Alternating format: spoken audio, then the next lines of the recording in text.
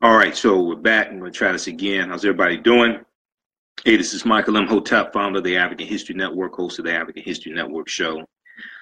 It is Sunday morning, Sunday, December 10th, 2017, 7:36 a.m. Eastern Standard Time.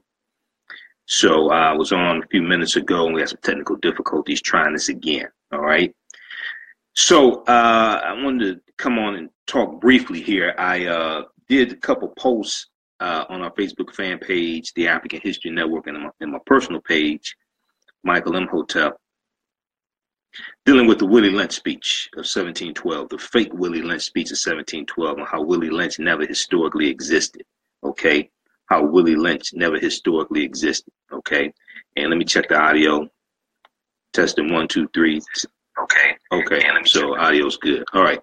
So I was up late doing some work. I was with Professor Kabahai Wapakamenei, Booker T. Coleman for 2 days here in Detroit, December 8th and 9th. Minister Malik Shabazz brought him in to do a 2-day lecture series, and I came home Saturday night and collapsed on the couch. And I woke up, it was about 3:50 a.m. Sunday morning. So I got up, started doing some work. And saw a Facebook post. Now, first of all, I've done 2 lectures in the past dealing with the fake Willie Lynch speech. I've done interviews and radio shows. I've interviewed Professor Manu and Pim about it. So I'm not new to this. I posted information about this on our Facebook fan page periodically about this as well. But Michael Harrell, one of my Facebook friends, posted some information. He referenced Willie Lynch. So I did a couple of posts and provided information about the fake Willie Lynch speech. Willie Lynch never historically existed.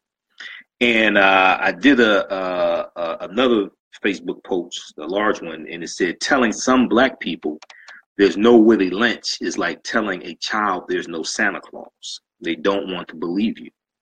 They don't want to believe you. And we have to understand that when we believe in myths and fairy tales like Willie Lynch, right, we're giving Europeans too much power over us. Stephen Biko, one of our great South African freedom fighters, who we just celebrated his 40th anniversary of his passing, September 12th, 1977. He died at the hands of, he died from injuries he suffered from South African police. He said the most potent weapon in the hands of the oppressor is the mind of the oppressed. The most potent weapon in the hands of the oppressor is the mind of the oppressed, okay? So we really have to understand this. But I've interviewed Professor Manu Ampem in the past. In some of the posts that I did, I posted the YouTube video of one of the interviews I did with him, okay? You have to understand that in the early 18th century, there's language in the Willie Lynch speech that didn't even exist in the early 18th century. Didn't exist in 1712. Okay, so oftentimes people will read something and don't have an accurate understanding of history to determine the veracity of it. All right, so I'll share with you quickly some of what I said in the post that I did, and then I'm going to share quickly with you an article written by Jelani Cobb, who's a historian, okay? Be sure to listen to the African History Network show Sunday night, 9 p.m. to 11 p.m. Eastern Standard Time on 9:10 a.m. the Superstation in Detroit. We'll broadcast on Facebook Live about it also. Okay, you know I'm on every Sunday night, 9 p.m. to 11 p.m. Eastern Standard Time, unless I'm preempted. Last Sunday we were preempted by the Detroit University of Mercy, University of Detroit Mercy Titans, that men's basketball team. So my show did not air. Okay, so let's see. Let me scroll down here. Let's look at what I said. Okay, so I said, so I posted the YouTube video I did with Professor Manu and Pim. We did this a few years ago. And I said, Professor Manu and Pim is a historian. He's the author of the book, Death of the Willie Lynch Speech. He deals with how the Willie Lynch speech of 1712 is a fraud, and he provides irrefutable evidence based upon understanding history. Okay, you can order his book from his website, menuandpim.com, menuandpim.com. Okay, MANUAMPIM, menuandpim.com. All right, and I'll post the information on the thread here of the broadcast here on Facebook Live. Share this broadcast on your own Facebook page. Invite your friends to tune in also, okay? Share this broadcast on your own Facebook page. Invite your friends to tune in as well. Okay, so, and let me share this on my personal page also. Okay, so I said that I have a warning label here on the post. I said this information is not for those who would rather believe a lie than know the truth. Right knowledge corrects wrong behavior. You can never figure out how to solve a problem unless you understand the history of how you got into the predicament in the first place. People who do not study real history and think we are in our situation because of a fictitious person called Willie Lynch delivering a speech on the banks of the James River in 1712 is as ridiculous as parents teaching their children that a mythological character flies from the North Pole in a sled pulled by magic reindeer and brings the Christmas gifts. The gifts that you receive are real, but the explanation of how they got there is false. The gifts that you receive, the gifts that are under your Christmas tree, even though Jeremiah chapter 10 tells you don't cut down trees and affix silver and gold to them and bring them indoors. You know, there's a whole other story. The gifts that are underneath the Christmas tree Christmas morning are real. The mythological story of how they got there is false. But because the gifts are real, people will believe the false story of how they got there. So you will never understand where the gifts came from until you know the truth. If the truth makes you free, what does a lie do? If the truth makes you free, what does a lie do? Please do not confuse using a myth to teach a lesson with passing a myth off as real history. These are two different things. Throughout our history, throughout African culture, we have allegories, we have myths, we have parables. That's using them as a teaching tool. That's different than passing mythology off as real history. Also, I have the link to the video from Dr. Kwabena Ashanti, because Dr. Kwabena Ashanti is the man that wrote the Willie Lynch speech in 1970. Their words in the Willie Lynch speech, like I said, it didn't even exist in 1712. Okay, so we posted that link here, and it's on YouTube. The interview I did with Professor Manu and Pim. You go to my YouTube channel, Michael Imhotep, IMHOTEP. Just search for Willie Lynch, right? But there's a article, and I gotta get out of here. There's an article from Ferris State University, from the Jim Crow Museum of Racist Memorabilia. Okay, and share this broadcast on your own Facebook page. Invite your friends to tune in also, and also at our website, AfricanHistoryNetwork.com. We have the 1804 documentary, Hidden History of Haiti. This was the real history of the Haitian Revolution. Okay, so you can order that from my website. You get 2 free digital downloads from myself with each order also. Okay, so please share. Let me post this here. Please share this broadcast on Facebook. Okay, cool. All right, so I want to share this article with you here. So somebody posed a question. This is from May 2004. Somebody posed the question, is Willie Lynch's letter real? Okay, now most people found out about the Willie Lynch letter during the Million Man March, 1995. Okay, it was out before then, okay, but it was really exposed to a lot of people when Minister Farrakhan read it at the Million Man March, October 16th, 1995. All right. So Jelani Cobb, and you see him sometimes on MSNBC, is a historian, college professor. He wrote the response. There are many problems with this document, referring to the Willie Lynch letter of 1712, not the least of which is the fact that it is absolutely fake. There are many problems with this document, not the least of which is the fact that it is absolutely fake. It's a fraud. I long ago stopped listening to sentences that began with "the problem with black people is," or end with "and that's why black people can't get ahead now," which partly explains my initial indifference to the now famous Willie Lynch speech. In the years since the speech, in the few years since the speech on how to train slaves first appeared, it has been cited by countless college students and a black member of the House of Representatives, U.S. House of Representatives, along the way becoming the essential verbal footnote in barbershop analysis of what's wrong with black people.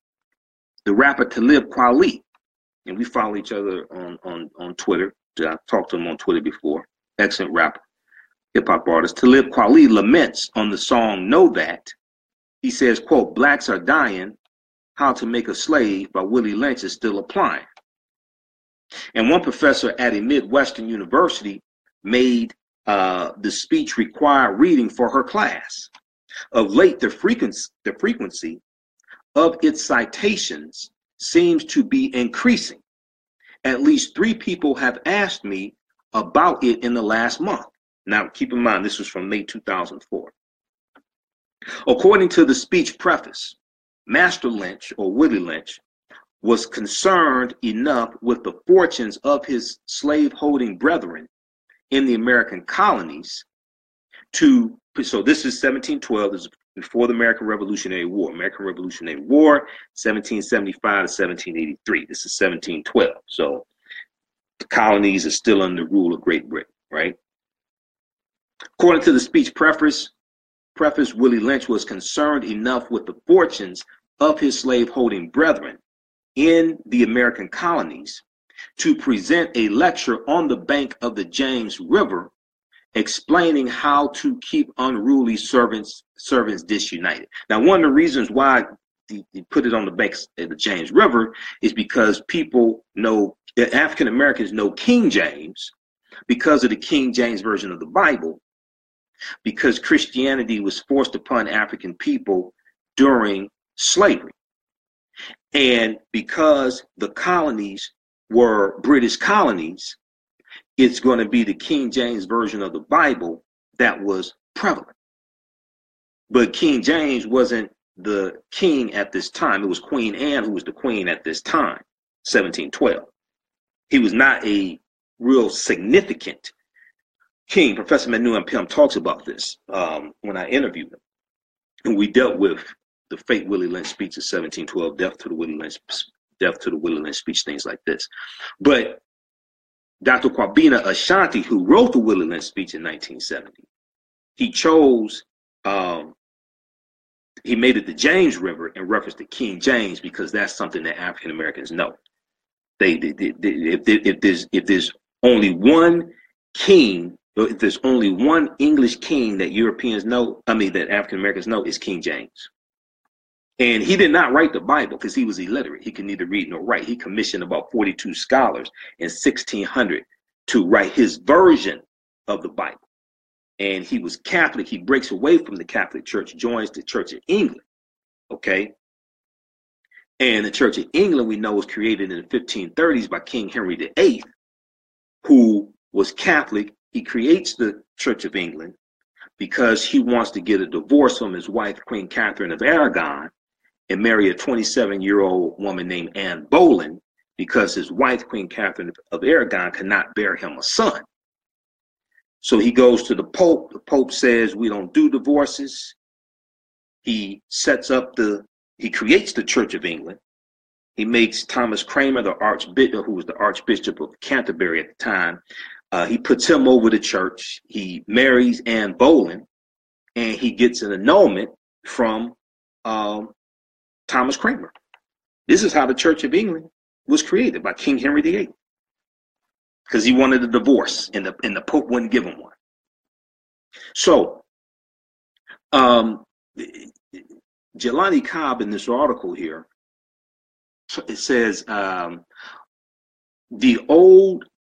So according to the speech's preface, Willie Lynch was concerned enough with the fortunes of his slave-holding brethren in the American colonies to present a lecture on the bank of the James River explaining how to keep unruly servants disunited. The old, he argued, should be so he's the old slave should be pitted against the young slave, the dark slave against the light slave, the male against the female, and so on. Such disunifying tactics, quote, he said, will control the slaves for at least 300 years, end quote. And he guaranteed this. And that, it seems, is why black people can't get ahead now. Now, Jelani Cobb says, as a historian, I am generally skeptical of smoking guns. Historical work, like forensic science, isn't some flashy field. It depends on the painstaking aggregation of facts that lead researchers to the most likely explanation, but rarely the only explanation.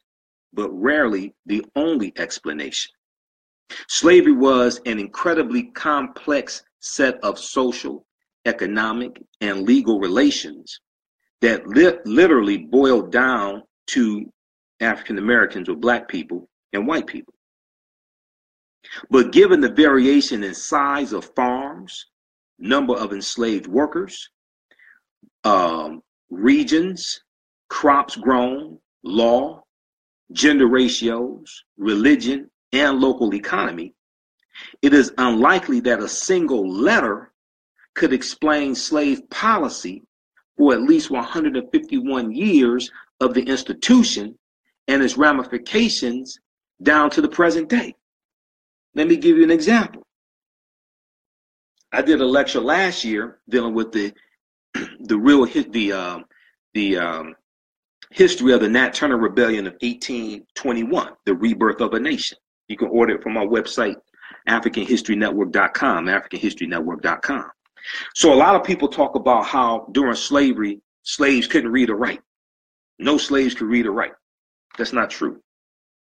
In many states and in many colonies, British colonies first, then states, it was illegal for enslaved Africans to learn to read and write. That is true in many of them, but not all of them. Because Virginia was an exception. Because it was legal in the state of Virginia for enslaved African people to learn to read and write.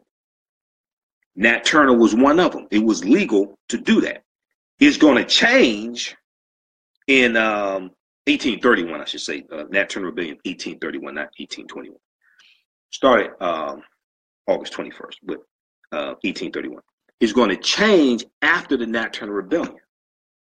Because after the Nat Turner Rebellion, the state legislature is going to make it illegal for slaves to learn to read and write, because Nat Turner was literate and he could read the Bible, and he used the Bible as a tool to teach enslaved Africans that they were not supposed to be slaves.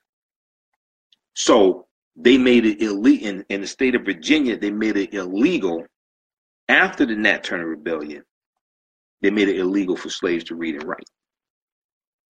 So the enslavement of African people in this country was something that's very complex. So that's why when I hear a lot of generalities, we have to understand the complexity of what took place. Now, considering, so Jelani Cobb goes on to say, considering the limited number of extant sources, extant, from the 18th century, considering the limited number of extant sources from 18th century, if this speech had been discovered, it would have been the subject of incessant historical panels, scholarly articles, and debates. So he's saying if the Willie Lynch letter was an actual historical document and it surfaced in about the early 1990s, okay, then this would have been earth-shattering in the historical in the historical realm, in the scholarly world. Okay, it would literally be a career-making find, but the letter was never quote unquote discovered. Rather, it simply appeared on the internet, bypassing the official historical circuits and making its way directly into the canon of American racial conspiratoria. So it's kind of like Donald Trump's tweets, okay? If these were statements that Donald Trump had to make going through a press secretary, or if these were statements he was making directly to the media, but even if he had to go through somebody to get these statements out, they said, Mr. President, we say, Mr. President, you don't want to do this. This is not true, Mr. President, because look at what you said over here. Looking at all this documentation over here, Mr. President, this is not true. But because he can just tweet now 280 characters, he's twice as deadly. Now, because Twitter, instead of 140 characters, it's expanded to 280 characters, right? He can just tweet and he doesn't have to go past the scrutiny of anybody. Well, this is the same thing with the fake Willie Lynch letter. Because of the creation of the internet and access to the internet, it bypassed the scrutiny of historians when it was disseminated. So on a more practical level, the speech is filled with references that are questionable, if not completely inaccurate. On a more practical level, the speech is filled with references that are more questionable, if not completely inaccurate. Willie Lynch makes reference to an invitation reaching him on his quote-unquote modest plantation in the West Indies. While this is theoretically possible, the plantation system was well established in the Caribbean by 1712. Most plantation owners were absentees who chose to remain in the colonizing country, while the day-to-day affairs of their holdings were run by hired managers and overseers. But even assuming that Mr. Lynch was an exception to this practice, much of the text of his quote-unquote speech remains anachronistic, okay? Anachronistic is the anarchy.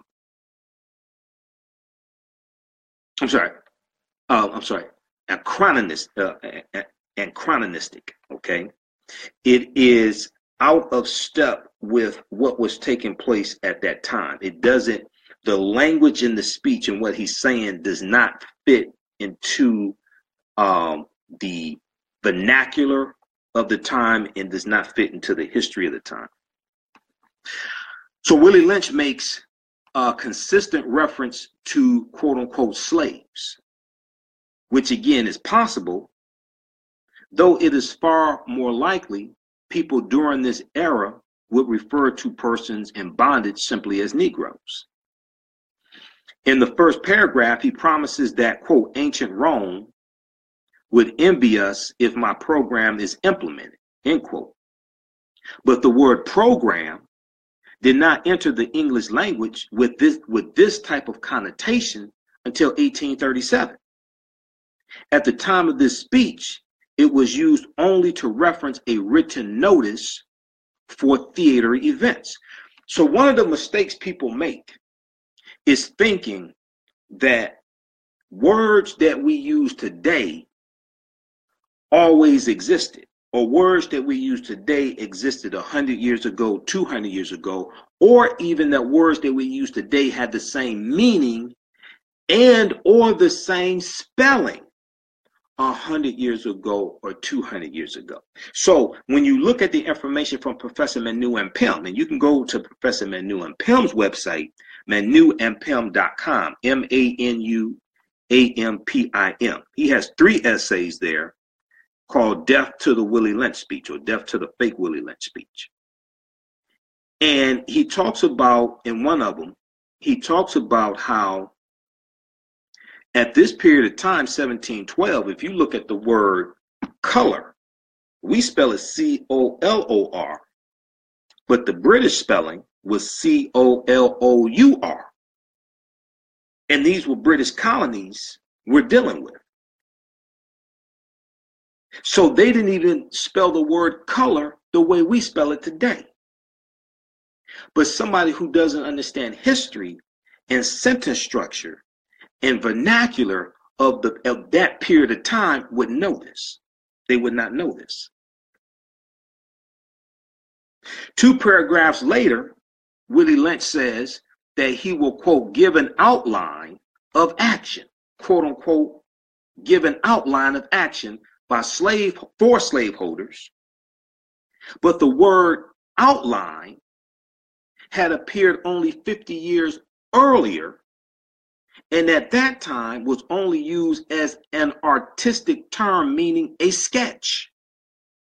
It did not convey its present meaning, outline, to outline a plan or something like that. It did not convey its present meaning until 1759, which is 47 years after this letter was supposed to have been written. But once again, if you don't understand history, language, sentence structure, and vernacular of the time that something is supposed to take place, a fraud can be passed off and you don't even realize it.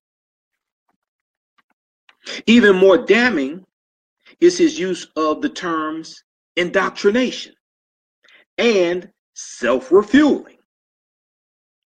In the next sentence, the first word didn't carry its current connotation until 1832, the word indoctrination. The current connotation of that didn't exist in 1712. The second word, self-refueling, didn't even enter the language until 1811, 99 years after the speech was supposed to be given. Okay? More obviously, Willie Lynch, so that comes from the self-refueling, comes from the transportation era. Okay? That's a transportation word, self-refueling. More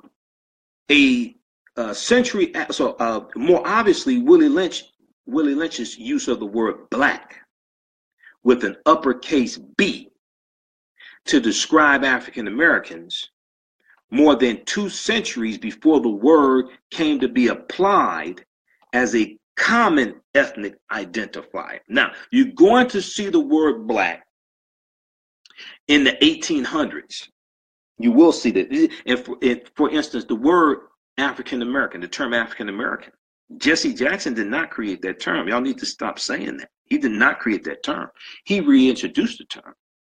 Because the first recorded usage of the term African American goes back to May 15, 1782 in Philadelphia, Pennsylvania.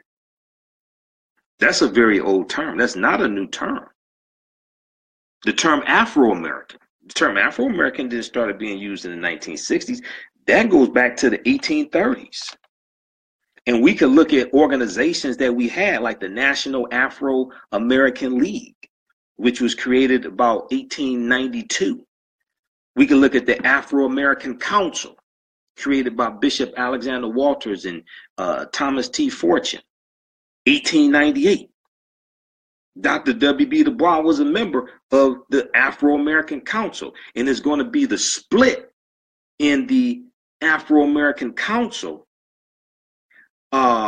because it breaks into 2 factions. By about 1903, it breaks into 2 factions, a pro-Booker T. Washington faction and a more radical faction, which consisted of Dr. W.B. Du Bois, Ida B. Wells, and others. And they're going to break away from that, and in 1905 create the Niagara Movement, which was the precursor to the NAACP.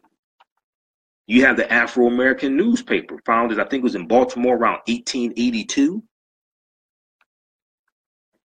So we have to study our history. A people's history and culture teaches them how to deal with the problems of the past, in the present, and the future to meet the needs of their community. A people's history and culture teaches them how to deal with the problems of the past and the future to meet the needs and solve the problems of their community.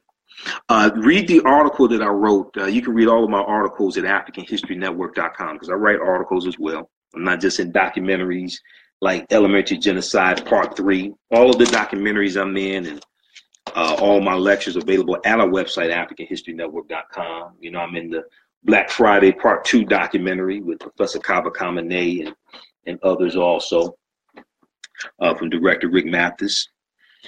But a people's history and culture teaches them how to deal with the problems of the past in the present and the future, because things happen in cycles. And every ethnic group in America use their history and culture to meet the needs of their community. And they understand that they have to be the number one employers of their own people also. But if you go to my website, excuse me, if you go to my website, AfricanHistoryNetwork.com, read the article that I wrote. Whoopi Goldberg and Raven Simone are wrong about the term African American. And I deal with the history of that term and how it goes back to the 18th century. Jesse Jackson did not create it. Even if you look at Malcolm X's speech, The Battle of the Bullet, the one he did in Cleveland, Ohio in 1964, I think it was April of 1964, he uses the term Afro-American and African-American in that term. You read the transcript of it.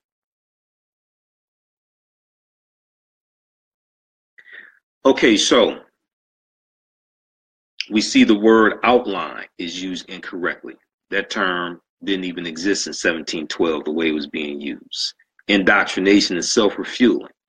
Indoctrination in its current connotation wasn't used until 1832. Self-refueling didn't enter the language until 1811. More obviously, Willie Lynch's uses of the word black with an uppercase B to describe African Americans more than 2 centuries before the word came to be applied as a common ethnic identifier. In some popular citations, Willie Lynch has also been inexplicably credited with the term lynching, which would be odd since the speech promises to provide slaveholders with nonviolent techniques that will save them the expense of killing valuable, if unruly, property. This inaccuracy points to a more basic problem in understanding American history. The violence directed at Black people in America was exceptional in the regard that it was racialized and used to reinforce political and social subordination, but it was not unique. This inaccuracy points to a more basic problem in understanding American history. The violence directed at African Americans or Black people in America was exceptional in the regard that it was racialized and used to reinforce political and social subordination, but it was not unique. Early America was incredibly violent in general, stemming in part from the endemic violence in British society and partly from the violence that tends to be associated with frontier societies. For most of its history, lynching was a non-racial phenomenon. For most of its history, lynching was a non-racial phenomenon. In fact, it was most often directed at white people.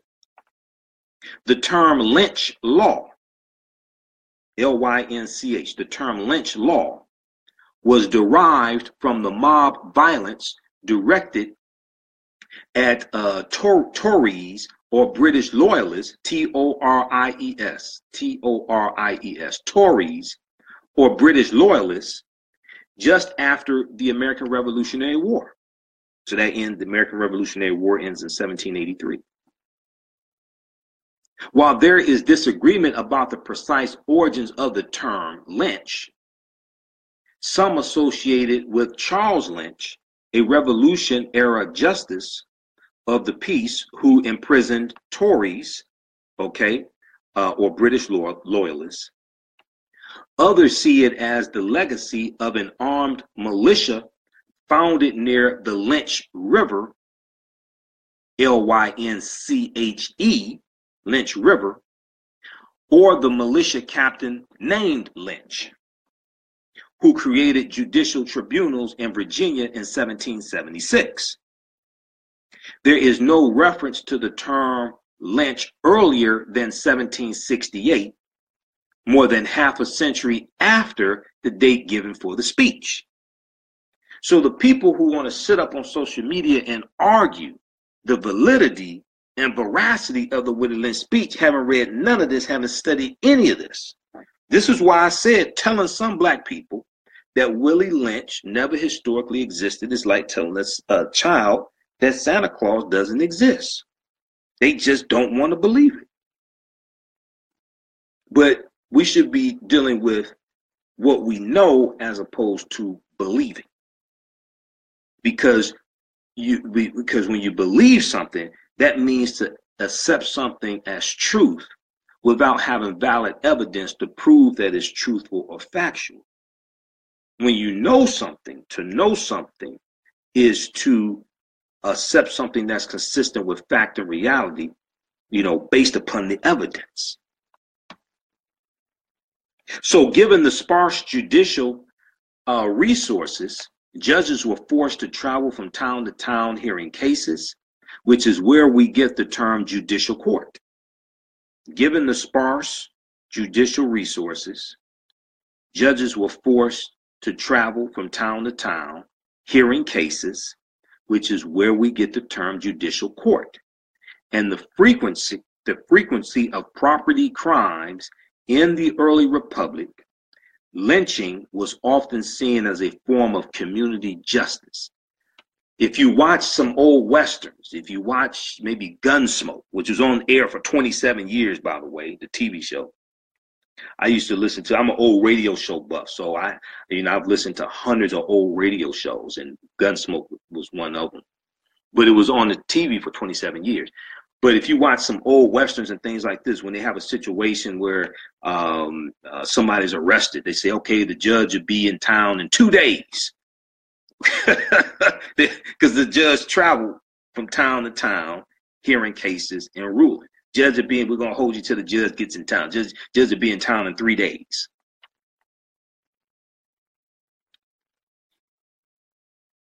Okay, so not until the 1880s, after the end of Reconstruction ends in 1877, after Civil War ends June 2nd, 1865, starts April of 1861.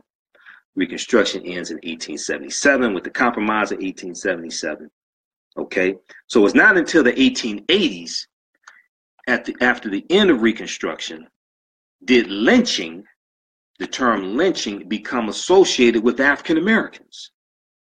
Gradually, the number of African Americans lynched each year surpassed the number of white people being lynched, until it became almost exclusively directed at black people late in the 19th century. Nevertheless, between 1882 and 1944, Tuskegee University recorded 3,417 lynchings of African Americans and 1,291 lynchings of white people. A lot of people don't know this. A lot of people don't know they were lynching white people also. Okay? Well, the term lynch also referred to white people. When we hear lynching, today when we hear the term lynching, the lynching doesn't just mean putting a rope around somebody's neck.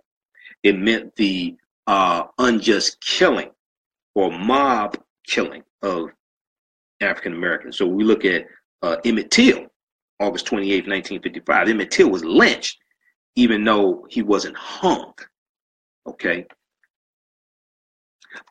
Yolanda Spivey wrote an article for Your Black World, or which, let me try to pull up that article Yolanda wrote.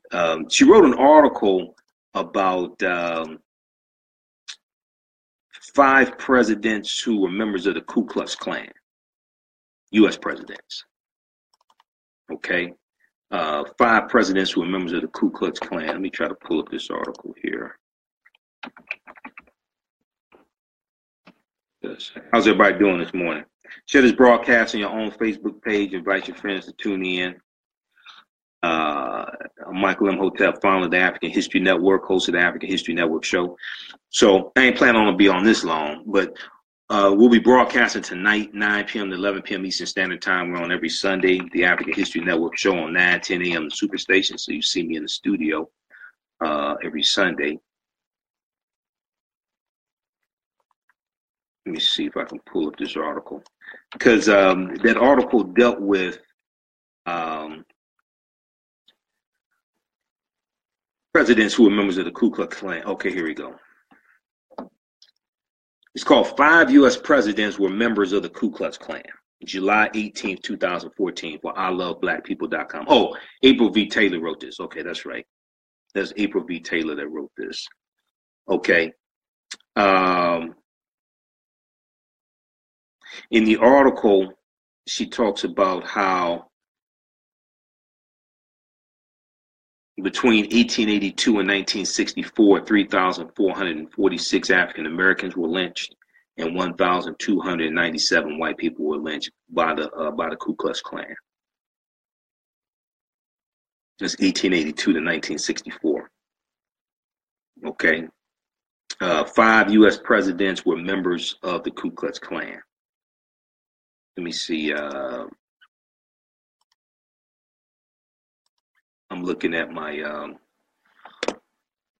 Microsoft Word version of that article. Let me see if I can give you a link for that article.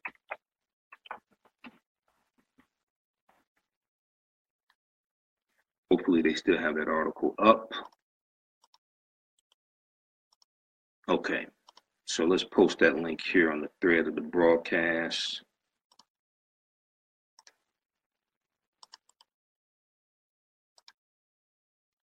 All right, there we go.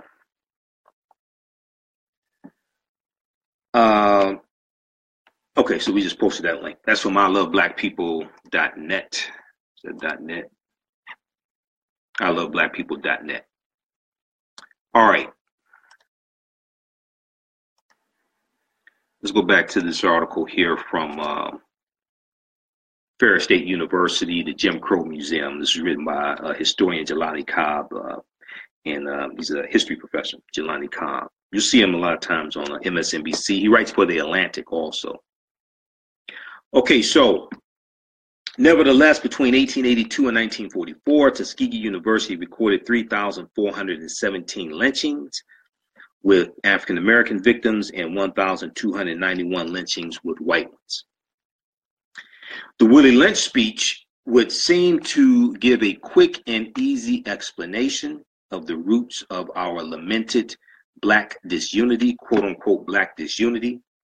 You could make similar arguments about the lingering effects of a real historical document like the 1845 tract Religious Instruction of Negroes, written by a pro-slavery Presbyterian minister, Religious Instruction of Negroes, 1845, or the British practice of mixing different African ethnicities on slave ships in order to make communication and therefore rebellion more difficult. But this too is questionable. It presumes that whites or any other diverse group do not face divisive gender issues, generation gaps, and class distinctions. Willie Lynch offers no explanation for the white pro-lifer who guns down a white abortion provider or white-on-white domestic violence. He does not explain political conflicts among different Latino groups or crime in Asian communities. Unity is not the same as unanimity. Unity is not the same as unanimity, okay? And in the end, Black people are no more disunited than any other group of people, and a lot more united than we give ourselves credit for. What happens is that other groups have their history and culture intact for the most part, and they use it to fight for scarce wealth, power, and resources. But in other groups of people, you have people who are disunited. Look at Republicans and Democrats fighting each other. That's an example right there. You have Republicans and Democrats fighting each other. So you have disunity in different groups of people also. And you can look at them trying to repeal, you can look at Europeans trying to take away health care from other Europeans to benefit their billionaire donors. You can look at Republicans trying to take away, you can look at the massive tax cut that Republicans are giving to their billionaire donors with the tax bill that just passed the Senate, 5149, okay, was it Thursday, November 30th? That's going to hurt a lot of poor white people. These are still Europeans. So they have disunity among them as well. All right. Now, a lot of times you'll have groups of them tending to unite against us. Some of them, not all of them. But they have disunity as also. Look at the fallout that happened from the 2016 election. Okay, Donald Trump becomes president-elect the morning of November 9th. That evening, there are massive protests out in the street. Who was out protesting? White people. Who was out protesting? You had a lot of white people out crying and protesting. Inauguration was January 20th, 2017, January 21st. What happened? 1 million people in Washington, D.C., million women. It was a woman's march. Washington, D.C. protesting. Who was there? A whole lot of white women, mad because Donald Trump was president. So all people have disunity. And so what happens is, how do they handle it? And what types of issues do groups of them coalesce around? Okay, so hopefully this helps you understand that the Willie Lynch speech is a fraud. He never historically existed. Best thing to do is throw it in the garbage can. Okay, best thing to do is throw it in the garbage can. All right. Let's go to some of your comments quickly here on Facebook that we have to get out of here. And be sure to visit our website, AfricanHistoryNetwork.com. All of my DVD lectures are there. We have documentaries, 1804, The Hidden History of Haiti. This was the history of the Haitian Revolution. This was real history. Check this out from director Tariq Nasheed, who did Hidden Colors documentaries. Elementary Genocide 3, I'm featured in this documentary, along with Professor Kaba Kamene and Professor James Small, two of my teachers, and Dr. Boyce Watkins. From director Raheem Shabazz. You get all my lectures there. AfricanHistoryNetwork.com. AfricanHistoryNetwork.com. Okay. Let's go to some of your comments. Maurice Wall said, thanks, Brother Michael Imhotep. I have successfully completed 2 college degrees in 6 years and never learned any of this illuminating knowledge at the university that I attended. So, I think it was October 15th. I was a guest lecturer in the Department of Africology and African American Studies at Eastern Michigan University. Dr. Patrick Pia brought me in to speak to his class. I did a presentation for his class. And he teaches Introduction to Africology, okay, which is like the first, I guess that's the first African American Studies class that they take. So I asked him, send me a copy of the textbook that you all use. When he asked me to speak, I agreed to speak. I said, send me a copy of the textbook that you all use, because I want to check it out to get an idea of what is being taught in the class, so I can, kind of tailor my presentation based upon that. Okay. So this is the textbook that's being used. It's a good textbook, Towards an Understanding of Africology, 4th edition. Towards an Understanding of Africology by Victor Okafor. Okay. I think he's the head of the department, because I met with him after I spoke, because I'm looking at going to Eastern Michigan to get a master's in Africana Studies. They don't offer a master's program just yet. They're trying to get it approved, but they have a graduate certificate in Africology. So it looks like I'll be going there to get that, right? So I go through and look through the books. So the first thing I do with books like this is I go back and look at the index. And the book is good. They talk about ancient Kemet. They talk about Shengat the Jope. They had Dr. Ivan Van Sertima. So this is really good. Songhai Empire, East African coastal cities, Great Zimbabwe and Mutapa, the Mali Empire, Kemet. They use the word Kemet, ancient Egyptian.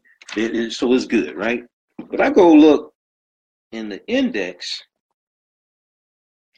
and I'm looking for the word more, and more is not in here. So I'm like, So I go look through the book, and they don't talk about the Africans known as the Moors.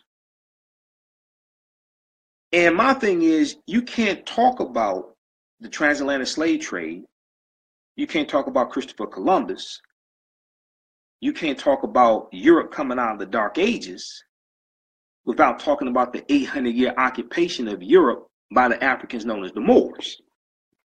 We have to deal with a chronology of history. So when I spoke to this class, part of my presentation was on the Moors and what the Moors took into Europe and how the Moors brought Europe out of the Dark Ages, which allowed Columbus to set sail on his 4 voyages. In the Moors taking teachings from ancient Kemet into Europe. Because the Moors were the custodians of the ancient Egyptian mystery system, as George G.M. James talks about in Stolen Legacy. It's the Moors that introduced algebra and alcohol and soap and spherical globes and almanacs into Europe. It's the Moors that are going to build the first universities in Europe. University of Salamanca in Spain, 1285 AD, built by Moors and Arabs. So my presentation was The Light of Ancient Egypt Awakens the African Mind. And I dealt with ancient Kemet. I dealt with the Moors. And the Moors laid a foundation for secret societies, the Freemasons, Rosicrucians, the teachings they took in from ancient Kemet. You can't talk about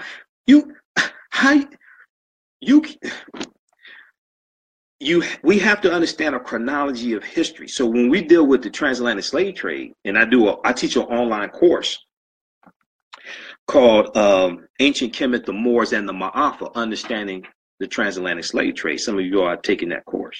And actually, it's on demand now. So you can just go to AfricanHistoryNetwork.com. And it's the last one I did is actually it's actually 7 installments. It's about 14, 15 hours. Then there's 20 hours of bonus content. So you can watch it. It's streamed. You can watch it on demand. Okay. It's at AfricanHistoryNetwork.com. We'll get you the link for it.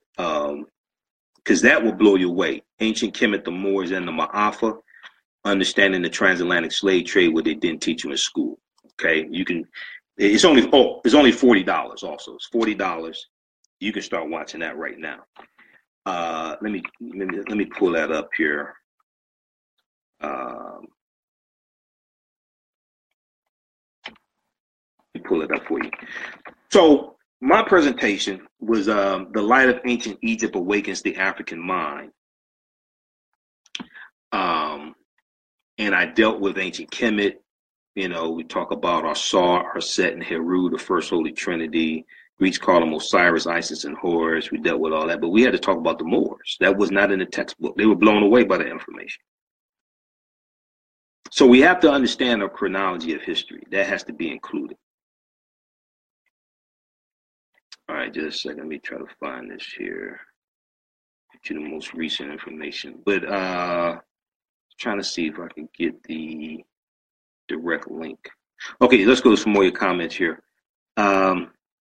Felicia said there is no damn Santa Claus. There is no comparison. What do you mean, Felicia? Please explain. There's no comparison. Please explain. Willie Lynch didn't exist either, so there is a comparison.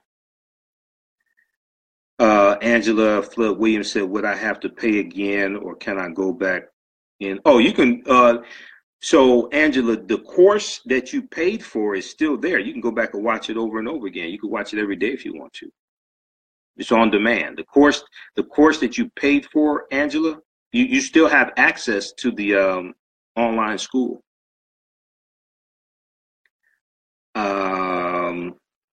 Mia said, without the Moors, there would be no Europe.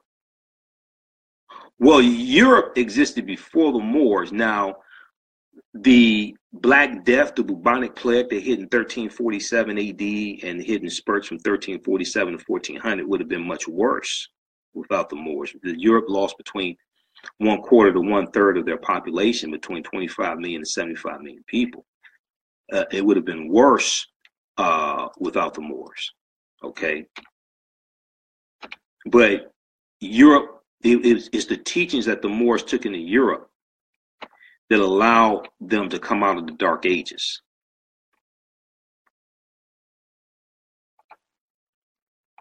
Okay. Shantae said, who taught the Kemites? Well, ancient Kemet, the mother of ancient Kemet, we know is, Ta-Nehisi, Nubia, which today is the Sudan. The grandmother is Abyssinia or Ethiopia. So knowledge and people went up the Nile River, coming from the south, go up the Nile River, and you have Uganda, Kenya, Tanzania. So we're going to go up the Nile River. So Kemet benefited from thousands and thousands of years of knowledge and the accumulation and the evolution of knowledge.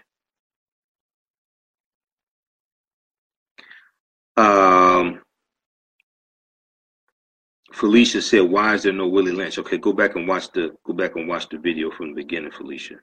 Willie Lynch never historically existed. Go back and watch from the beginning, because I dealt with that. After this is over, go back and watch it from the beginning. He never historically existed. Same reason why there's no Santa Claus. Santa Claus is a fictitious person. Now, St. Nicholas was a real person, and Santa Claus is based upon St. Nicholas. But the fictitious person of Santa Claus that rides through the sky on Christmas Eve in a sleigh pulled by 8 reindeer plus 9, because in the original "Twas the Night Before Christmas," in that original poem, "Twas the Night Before Christmas," written by Clement Clark Moore, there were only 8 reindeer. The 9th reindeer was created in 1939 by Robert L. May, who was a copywriter for Montgomery Ward's department store, and he wrote a poem about Rudolph the Red-Nosed Reindeer, who was the 9th reindeer. But originally there were 8 reindeer. I deal with that in my presentation, Ancient Kemet, the Winter Solstice, and the History of Christmas. Ancient Kemet, the Winter Solstice, and the History of Christmas. There's a 3-hour lecture I did December 2016. You can order that from our website also, AfricanHistoryNetwork.com, AfricanHistoryNetwork.com. Okay, let's go to some more of your comments here.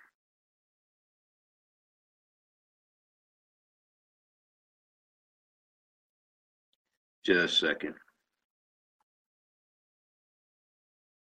Some people may not go to church this morning, but you get some church right now. All right.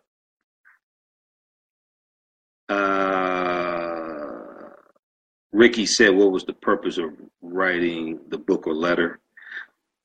Well, Dr. Kwabena Ashanti was trying to show African Americans how they were acting like slaves. That's the purpose, but it's really done more harm than good. I'm not mad at him. I don't blame him. He had good intentions, but it's done more harm than good. Lila Brown said the Moors taught the Neanderthals everything they know about us. They used the knowledge against us. Mia said we need to find a way to break out this cycle. Stephen Biko, one of our great South African freedom fighters, Stephen Biko said the most potent weapon in the hands of the oppressed is the mind of the oppressor. The most potent weapon in the hands of the oppressed is the mind of the oppressor. So we have to take our minds back. We have to take our minds back. And it's your history and culture that gives you the foundation to do that. Your thoughts create feelings. Your feelings create actions and behaviors. Your actions and behaviors create results. Your thoughts create feelings. The feelings create actions and behaviors. The actions and behaviors create results. So we're waiting. A lot of people are waiting. So let me give you an example, right? So with the Willie Lynch speech, right? In it, it said, the Willie Lynch letter, it said that if you use these tools I'm giving you, if you use this outline, etc., these methods, right? It will basically keep them enslaved for 300 years and keep them mentally enslaved for 300 years, right? So I would hear on radio shows periodically, in national radio shows, people talk about the Willie Lynch speech. And leading up to 2012, people saying that the spell from Willie Lynch is not going to dissipate until 2012.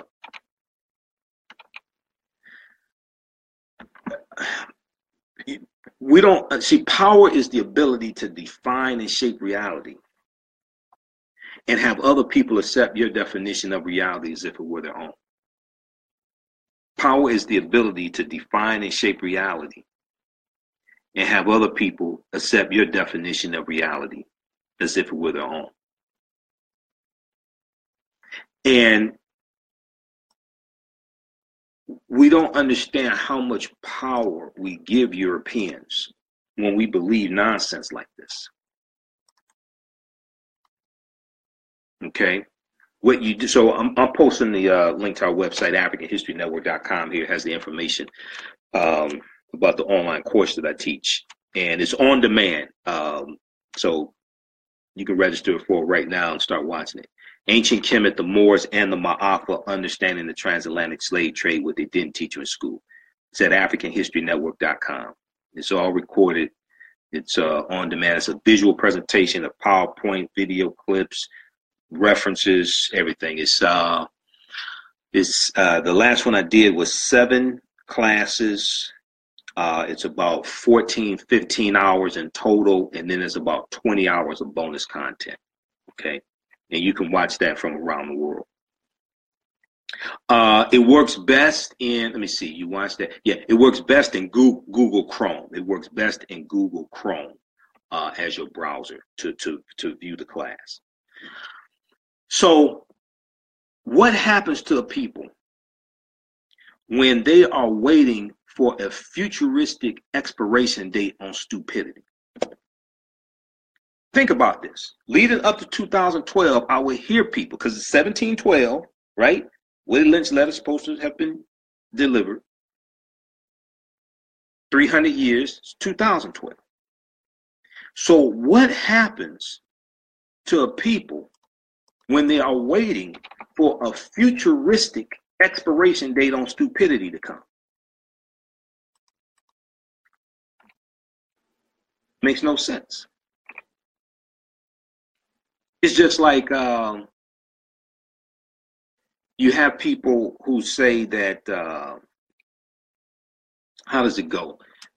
Something with 400 years. How does it go? Okay. So you have some people who say that the Bible says that we're going to be enslaved for 400 years. Slaves in this country for 400 years. Okay. So they look at August 20th, 1619. And they say we're not going to come out of it till 2019. So look at August 20th, 20 some odd Africans come to Jamestown, Virginia. All right, well, if you want to study history, then you'll know that the Spanish, who were involved in the transatlantic slave trade before the British, you would know that they were taking Africans into the territory we today call South Carolina in the 1520s, which is 100 years before Jamestown, Virginia. So the 400 years that you're waiting on to expire has already happened. Now what's your excuse? If you understand history. Now, if you want to deal with mythology, then you have to go watch somebody else's broadcast. If you want to deal with history, the 400 years that you're waiting for to expire has already happened. Now what's your excuse? Because the Spanish who came to this land before the British came, the Spanish were taking Africans into the air from Africa, taking them into the area we call South Carolina in the 1520s, 100 years before Jamestown, Virginia. This is why when I hear people say we first came here August 20, 1619, that's in the British colonies. Now, keep in mind, African people, we were already here 51,700 years. This was our land stolen from us. We were here before Native Americans came into existence. This is one of the things I deal with it in the online course that I teach, Ancient Kemet, the Moors, and the Ma'afa, understanding the transatlantic slave trade, what they didn't teach you in school. And this is one of the books that we reference in the class. For my friend, Dr. David Imhotep, the first Americans were Africans, documented evidence.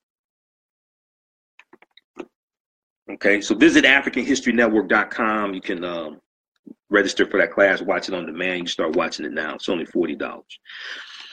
So this is why we have to understand the difference between mythology and real history. The 400-year expiration date on stupidity that people were waiting for, we're going to be in bondage for 400 years. Really? That expiration date expired 100 years ago. Now what's your excuse? We have to take our minds back. Power is the ability to define and shape reality and have other people accept your definition of reality as if it were their own. This is why Stephen Biko was correct. He said the most potent weapon in the hands of the oppressor is the mind of the oppressed. Harriet Tubman was correct when she said, I freed 1,000 slaves, but I could have freed 1,000 more if they had only known that they were slaves. Because somebody else was in control of their reality.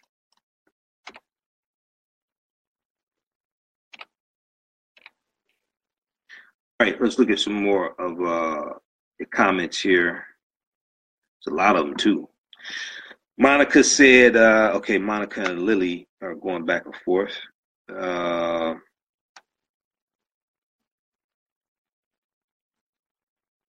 Okay, Monica said we can all learn something from each other. Lila, it was Lila, not Lily. Lila said the generation before mine was so adamant about us assimilating. Really? You sure about that? Which generation? Really?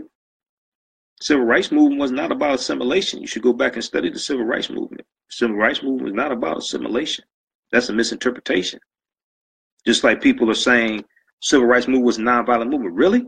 You ever heard of Deacons for Defense and Justice? You ever heard of Robert F. Williams and the Black Guard? You ever read the book, This Nonviolent Stuff Will Get You Killed? Which deals with how guns made the civil rights movement possible by Charles Cobb. Charles Cobb, who was a field secretary for SNCC for 5 years in rural Mississippi. Professor James Small, one of my teachers, he'll tell you, and I've interviewed him. You can go listen to interviews where he said this. He said the civil rights movement was not a nonviolent movement. No, it was not. We don't understand our history.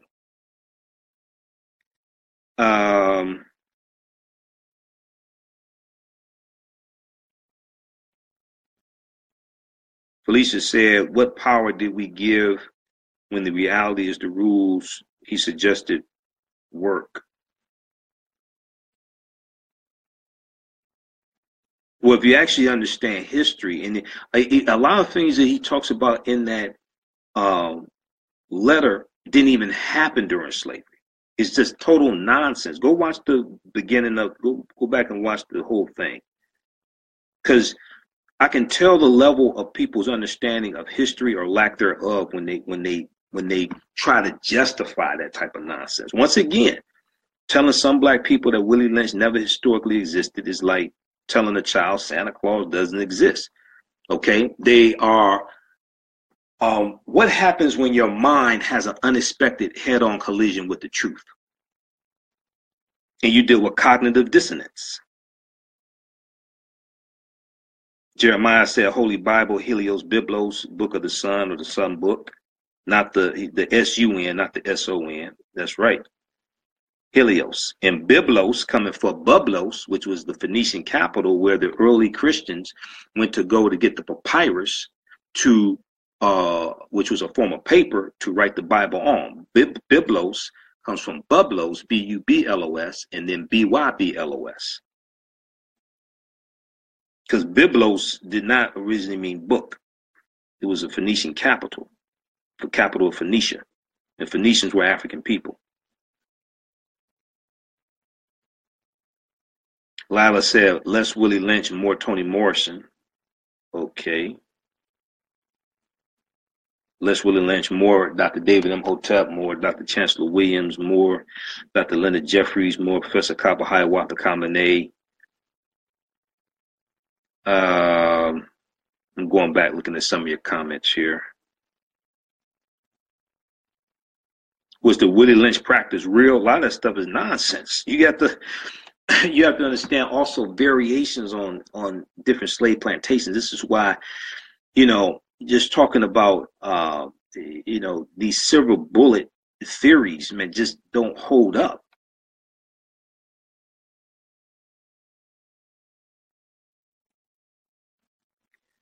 Okay.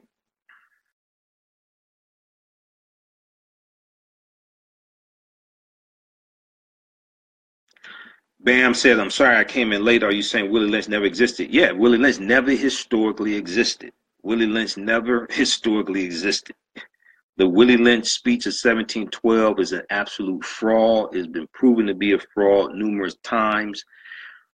There are words in the speech that didn't even exist in 1712, like self-refueling. And the way that words were used in the speech allegedly in 1712 weren't even used like that till 50, 100 years after, like indoctrination and outline. So people go back and watch the beginning of the broadcast. Willie Lynch never, ever historically existed. This Willie Lynch was supposed to be existed in 1712 that wrote this letter. That letter was written in 1970 by Dr. Kwabena Ashanti, and he's come out and admitted he wrote the letter, and he explained why. On YouTube, there's a video of him talking about it. He was interviewed by Black and Noble bookstore. He talks about it. But even if he didn't even admit it, if you understand history, sentence structure, vernacular of the early 18th century, you can go through and see that that's BS.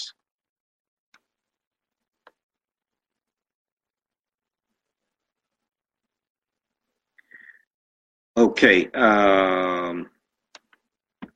All right. So look, we got to get out of here. So I'll be back 9 p.m. Eastern Standard Time for the African History Network show. I'm the host. Once again, I'm Michael Imhotep, founder of the African History Network, host of the African History Network show. I'm a talk show host, researcher, lecturer, and writer. Being that I have you here, I'll be in Atlanta December 29th. Friday, December 29th. Let me give you my itinerary, okay? I was just with Professor Kaba Hiawatha Kamene, Booker T. Coleman of the Hidden Colors documentaries, and we're in Black Friday together. We're in Elementary Genocide. He was here in Detroit for 2 days. Kwanzaa starts December 26th, right? Everybody celebrate Kwanzaa. Kwanzaa starts December 26th. Support African-American-owned businesses. During this period of time, starting with Black Friday, November 24th, we should be supporting as many African-American-owned businesses as possible. So I'll be at the Charles H. Wright Museum of African American History Friday, December 26th, Saturday, December 27th, Sunday, December 28th. Okay, no. 26th and 27th and 28th, I'll be at the Charles H. Wright Museum. That Friday is December 29th. I'll be in Atlanta at the Shrine of the Black Madonna in Atlanta. Hopefully it won't be snowing, because I'll be leaving snow here in Detroit to go to snow in Atlanta. Hopefully it won't be snowing in Atlanta. I know it's snowing now, but hopefully it'll be gone when I get there. So we'll be at the Shrine of the Black Madonna, 6 p.m. For the screening of Black Friday Part 2, the Living Legacy World Tour, which studies our African global legacy and ties that into economic empowerment. And I'll be on the panel discussion, okay? And I have a vendor table there, have my DVDs. Next morning, I fly to Los Angeles. I'll be speaking in Los Angeles at the Christ Unity Church, Christ Unity Temple. And I think that's in Compton. I'll be speaking there on Saturday, December 30th. That program starts at 3 p.m. That program's like 3 p.m. to 7 p.m. And there's an event invite about that on Facebook. And then the next day, New Year's Eve, Saturday, December 31st. I'm doing a lecture there. That's from, I think, 4 p.m. to 7 p.m. And I'll be speaking on African American resistance in the era of Donald Trump, voter suppression, reparations, and how elections have consequences. African American resistance in the era of Donald Trump, voter suppression, reparations, and how elections have consequences. And that will be a very timely speech, not just because of this era that we're dealing with, but things we need to take into the new year to fight against what we're dealing with as well. Because the reason why Kwanzaa is 7 days and it starts December 26th and goes to January 1st is so you take the 7 principles of the Nguzo Saba into the new year and practice them all year round. This is why this goes until January 1st, until the new year. It's not something to be left in the previous year. No, we're supposed to practice the 7 principles all year round.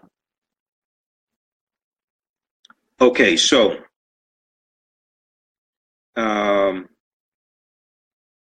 John asked, when am I coming to New York? Okay, if you want me to come to New York, contact me, AfricanHistoryNetwork.com, AfricanHistoryNetwork.com. If you want me to do a presentation for your group or organization, go to my website, AfricanHistoryNetwork.com, AfricanHistoryNetwork.com. You contact me there, or you can email me at info@AfricanHistoryNetwork.com.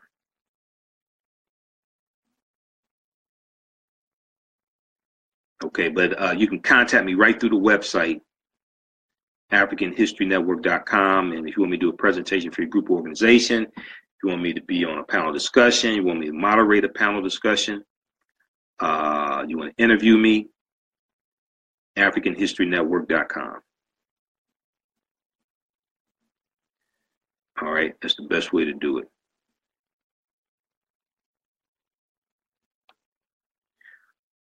Okay, Gail said, I never studied or learned about Kwanzaa, but I want to. Are you coming to Florida? Am I coming to Florida? Florida. If you want to bring me to Florida, if you want me to come to Florida to do a presentation, we can make that happen. Florida is not on my itinerary anytime soon, but I'll be back in Atlanta December 29th, Friday, December 29th, Shrine of the Black Madonna. I'll be in Los Angeles December 30th and December 31st.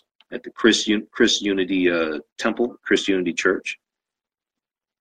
And I'll be I'll be at the Charles H. Wright Museum of African American History first 3 days of Kwanzaa. I'm the keynote speaker on December 27th, by the way, at the Charles H. Wright Museum. Malcolm X Grassroots Movement, they organized that day, so I'm the keynote speaker. So I'll be dealing with what is Kwanzaa, reconnecting African Americans to African culture for self-empowerment in the era of Donald Trump. What is Kwanzaa? Reconnecting African Americans to African culture for self-empowerment in the era of Donald Trump. And that's when I speak for the Kwanzaa celebration in Los Angeles. That's what I'm talking about also. That's my presentation as well. I have a presentation on Kwanzaa on DVD at AfricanHistoryNetwork.com. So you can order that if you want to. And I deal with the African origins of Kwanzaa, because Kwanzaa goes back to traditional first fruit harvest festivals coming out of ancient Kemet, Nubia, coming out of West Africa, coming out of the Yoruba culture, the Akan of Ghana. So there's some deep history to the Kwanzaa also. New York, when am I coming? Come to El Paso, the home of the first NAACP in Texas, Monica. So all these people saying, when am I coming to their city? Please contact me at our website, and we can set something up.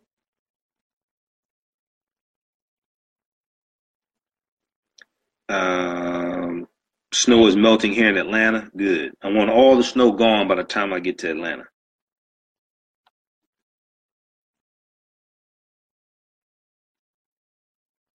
Kanitha said, watch from the beginning. Bam said, what was the site again for black businesses? The site for black businesses. What are you talking about? Bam, what are you talking about? James Young the second said, I always knew the Willie Lynch letter was a fake. Alex said, thanks. Betty Crawford Bell, love you to life. Thank you for sharing.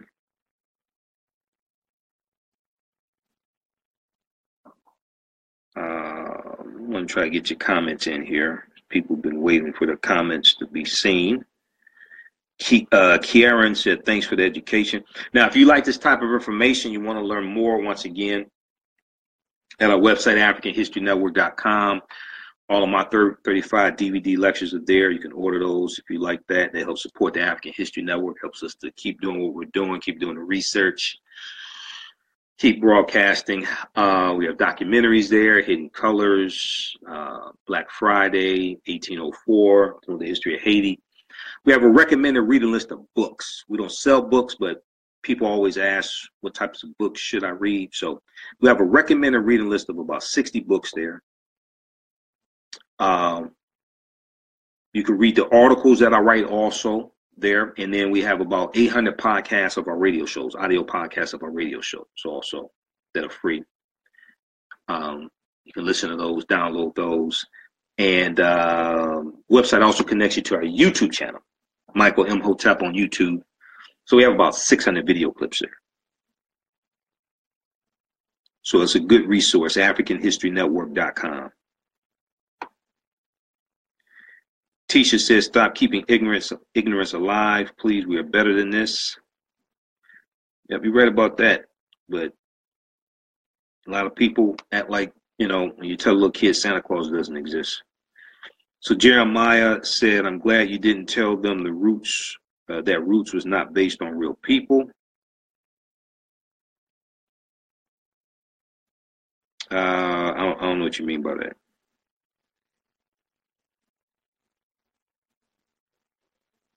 Naja said, okay, so it wasn't now what? We deal with real history, Naja. Watch the full broadcast.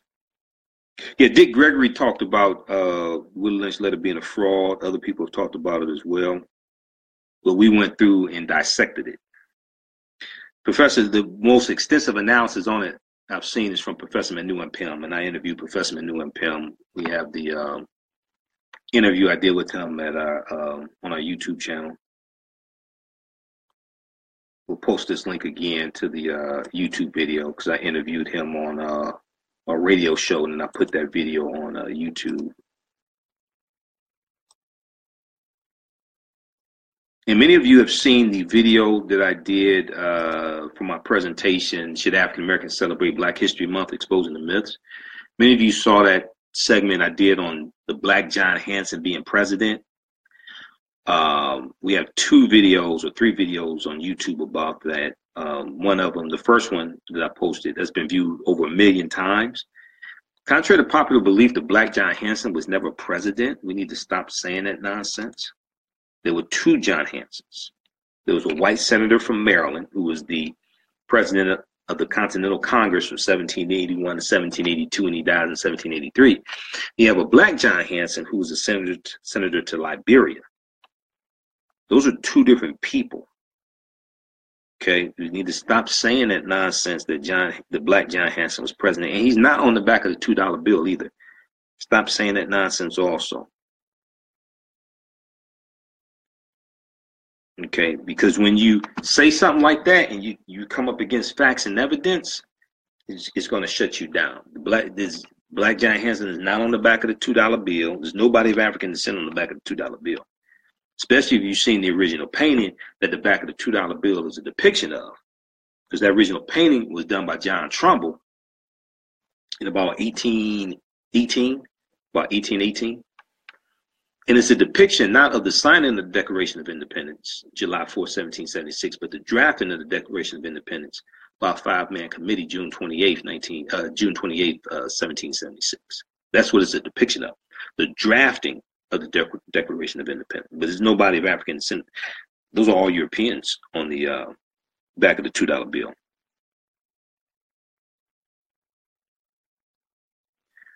All right, David Neely, how you doing?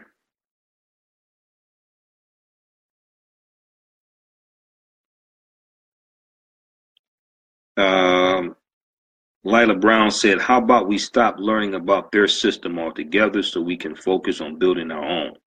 Okay.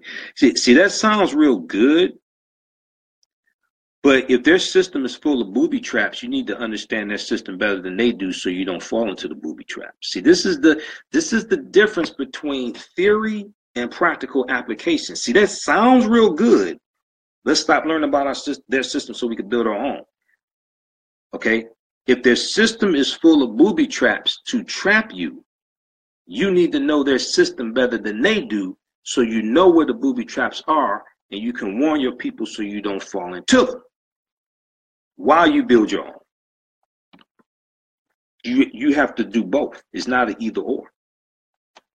This is the difference between understanding practical application and theory. In theory, that sounds real good. Practical application, it doesn't work. You better understand law. You better understand their legal system because it's based upon entrapping you. One of the reasons why we get so caught up in their legal system because we don't understand it. You better understand that legal system and where the booby traps are so you can avoid them.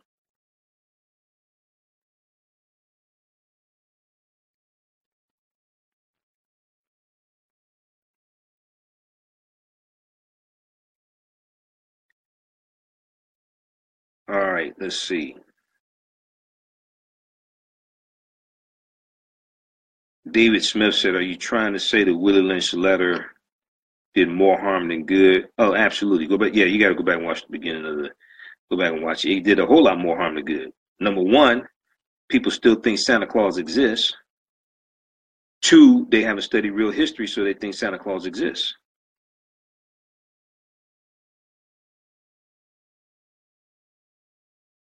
Gail said, nothing good ever comes out of Florida. Okay, do you have a bad experience in Florida? There are a lot of good people in Florida. So we don't want to say nothing good ever comes out of Florida. Are you talking about the 2000 presidential election? That's a perfect example of understanding, not understanding how to count.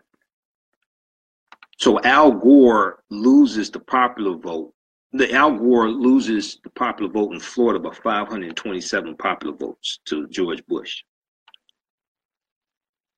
Al Gore had 540,000 more popular votes nationwide. George Bush wins Florida, gets 271 electoral college votes, which most of our people don't even understand how the electoral college works. So if you order the presentation that I did, African American resistance in the era of Donald Trump, voter suppression, reparations, and how elections have consequences. That's I think we have it for $10 at our website. There are 3 presentations on that DVD that you get. In the presentation, I deal with the history of the electoral college. Okay, I do and how it works. I do a brief overview of that. I have a separate lecture that goes in depth into the history of the Electoral College and the history of the 3/5 Compromise of 1787, Article 1, Section 2, Paragraph 3 or Clause 3 of the U.S. Constitution, what most of our people still don't understand because they're still saying that it said we were 3/5 of a human being, and that's not what it says. That's not what it says. So in Florida in 2000, Ralph Nader got 90,000 popular votes out of Florida. George W. Bush got 527 more popular votes out of Florida, about 527, than Al Gore. Al Gore loses to Bush. Ralph Nader, who was running as an independent, got 90,000 popular votes out of Florida. Why? He didn't have a chance in hell of winning. Why? It makes no sense. Some people couldn't count. Here in Michigan, 2016 election, Donald Trump wins Michigan by 10,704 votes. He beats Hillary Clinton by 10,704 votes. Jill Stein gets 50,000 votes out of Michigan. Why? Jill Stein was polling 2% national poll. She didn't have a chance in hell of winning. Trump won Michigan by 0.2 of a percentage point. 54,000 people were knocked off the voter rolls in Michigan because of the cross-checking system. There are not 1.1 million people off the voter rolls across the country. Jill Stein gets 50,000 votes out of Michigan, and Trump wins by 10,704 votes. Some people can't count.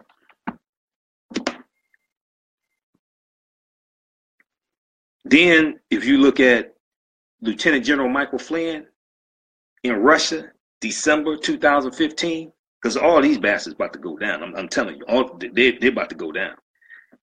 He's sitting next to Vladimir Putin at the 10th anniversary dinner celebration for Russia Today TV.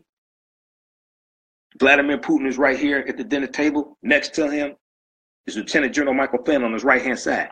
Who's sitting across from the table? Jill Stein. The same Jill Stein that ran for president.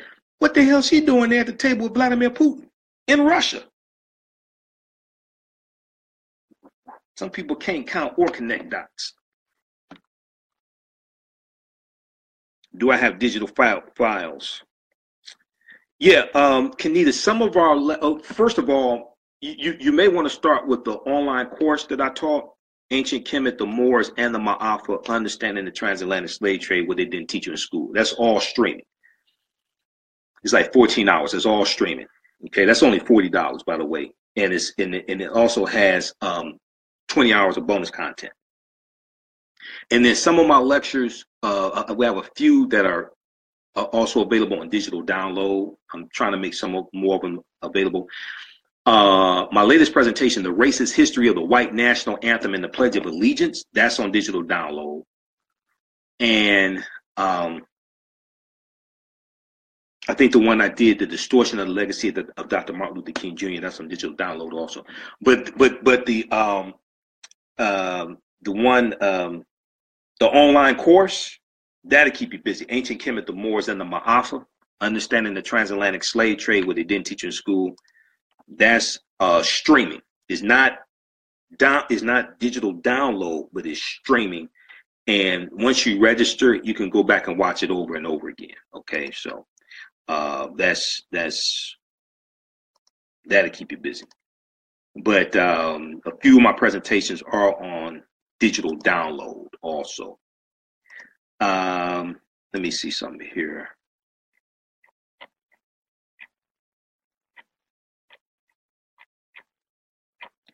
And that course is a lot of work. That's why I haven't taught it again. That's because I'm traveling a lot. That's a lot of work. That's why I'm good. That's why I'm glad it's archived there, because it's a lot of work to put together the class. It's a lot of work to teach that class. All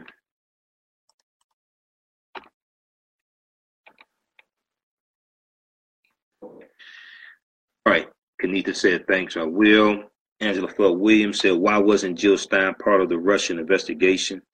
Who told you Jill Stein is not part of the Russian investigation? Her name's in that 35-page dossier. Who told you Jill Stein is not part of the Russian investigation? She may not have been interviewed yet, but don't think that her name didn't come up and they didn't look at her. No. She's in that 35-page dossier that was put together by Christopher Steele, ex-MI6 agent.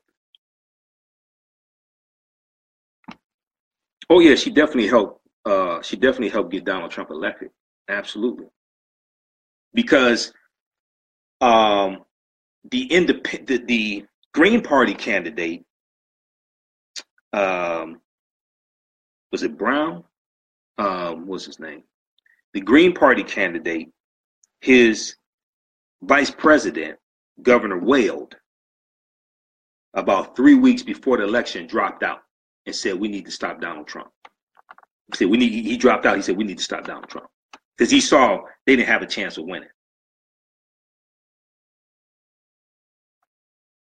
Some people don't know how to count.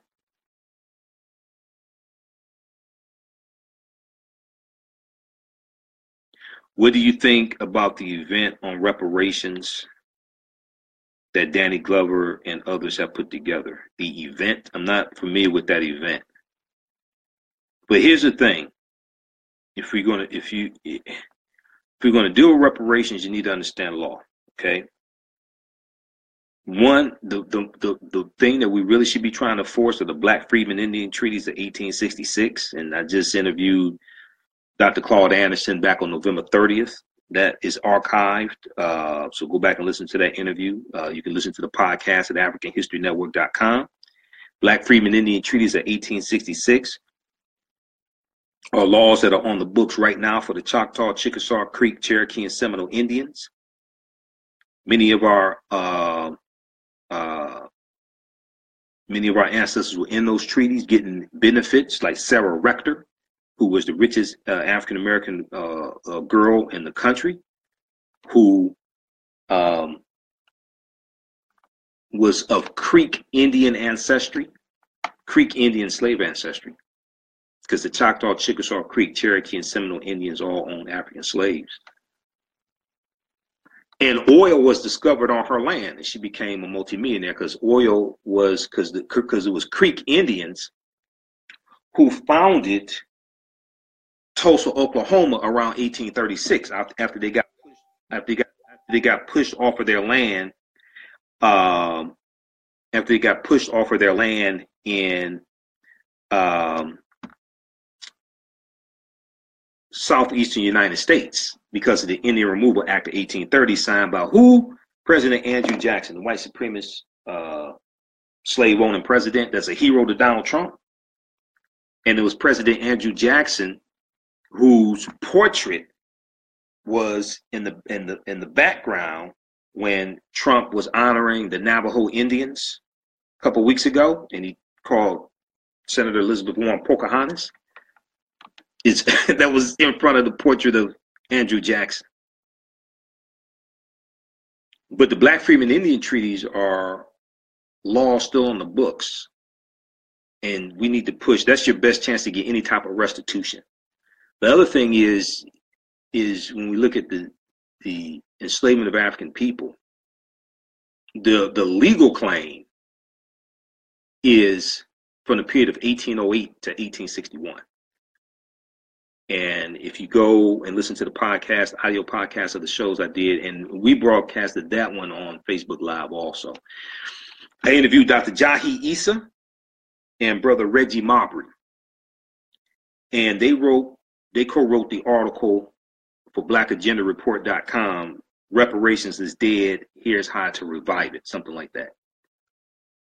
And they talk about in 1807, the U.S., Great Britain, and other European nations signed an international treaty to end the transatlantic slave trade, meaning ending the importation of African people.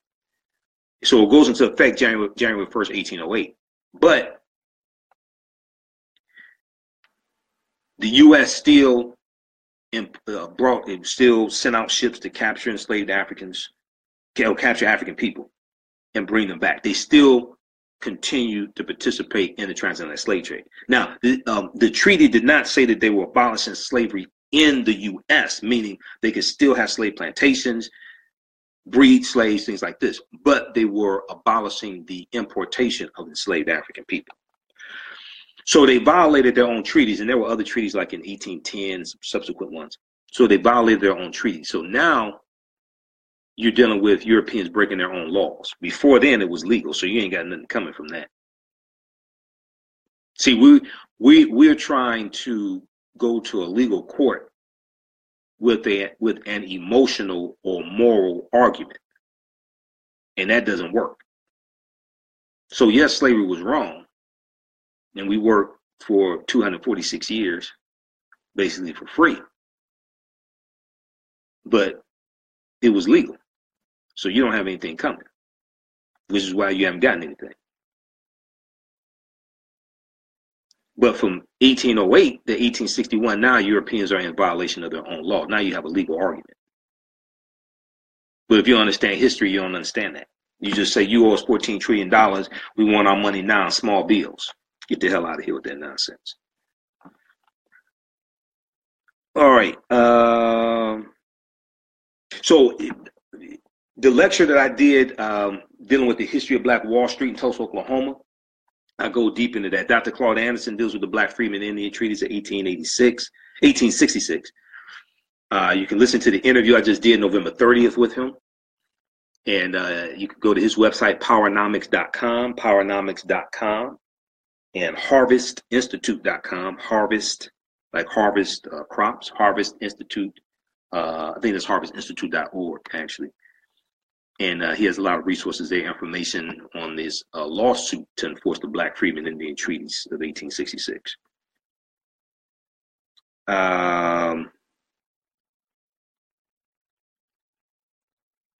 Why are these so-called, Marlon said, why are these so-called representatives still inviting him to places or accepting his invites? What do you mean, Marlon? We'll be here for a couple more minutes. What do you mean? National African American Reparations Commission. Oh, okay, that's Ron Daniels. I know Ron Daniels. I was at the,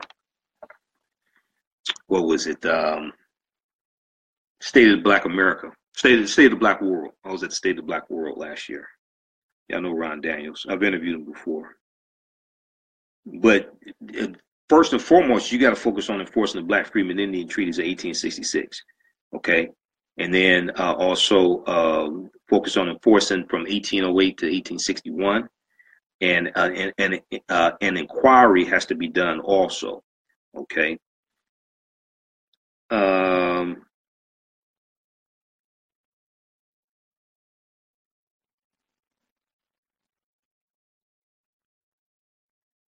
Sharonda said, even if the Willie Lynch letter is fake, the syndrome is real. Not really, no. We have a real lack of understanding of history. Does the statue of Martin Luther King bother you due to being 3/5 of a statue? No, it doesn't bother me. And it's right near, and in the background you have the Washington Monument, which is a Tekken, which is the ancient African symbol coming out of ancient Kemet. And there were about 1,200 Tekkenu throughout ancient Kemet, historically. And we know that the layout of Washington, D.C. is a copy of the layout of ancient Kemet, ancient Egypt. And the layout of Washington, D.C. was done by Benjamin Banneker, who was an astronomer and descendant of the Dogon, because his grandfather, I think it was his grandfather, was Dogon. Banneker comes from Banneker, which was his grandfather's last name. And we know the Dogon originally came from ancient Kemet, who were masters astronomers. This is where we get understanding of the Series A and Series B star system from the Dogon. So no, that doesn't bother me. Now, I think it was a waste of money for the statue, for the monument. I think it was a waste of money. Dr. King was deserving of it. I think that money could have been put to better usage.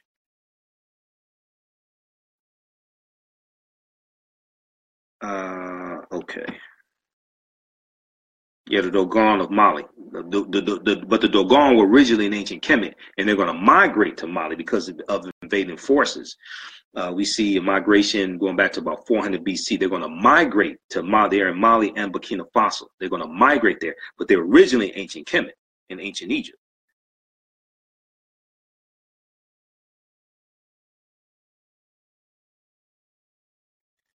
Derek said, if you know all this, why your influence has no power for our people? Really? We have 1 million followers on here. How many do you have?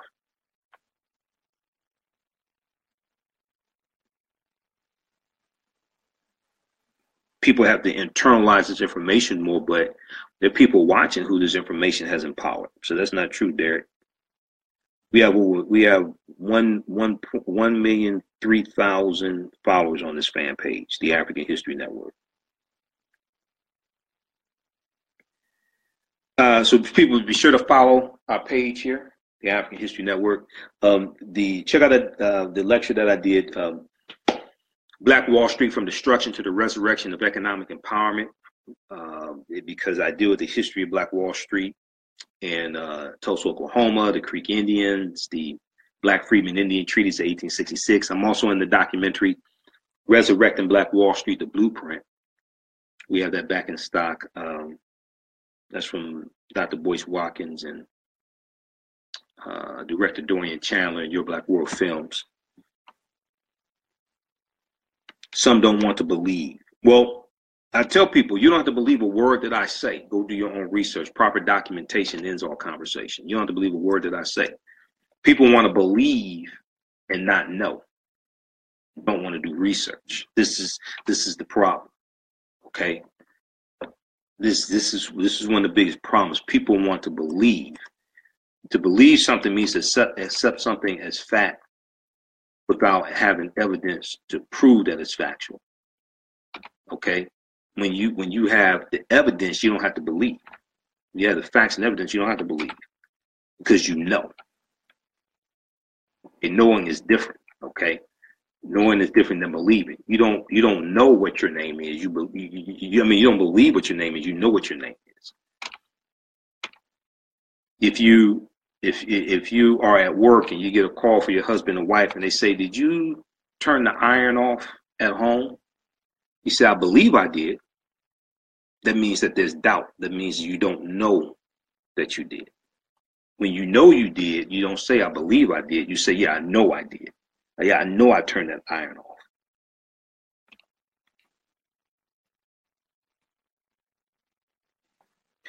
Okay.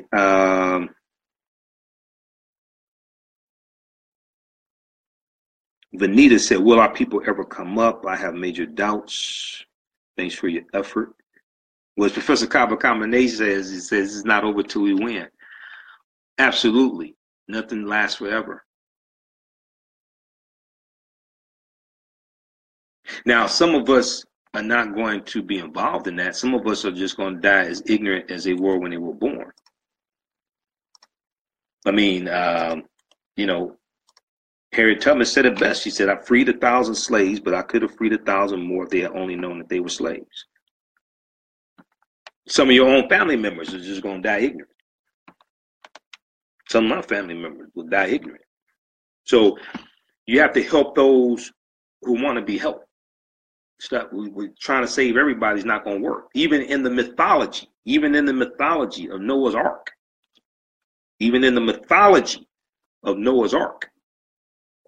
Noah didn't build an ark to save the world. He built an ark to save those who wanted to be saved. He didn't build an ark to save the world, and he didn't waste time going all around the world trying to tell people, "Come jump in this ark." He built the ark for those who wanted to be saved. Now, his mythology is not real.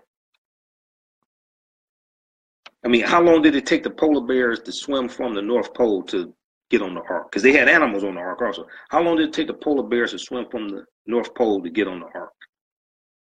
How long did it take the penguins to swim from the North Pole to get on the ark?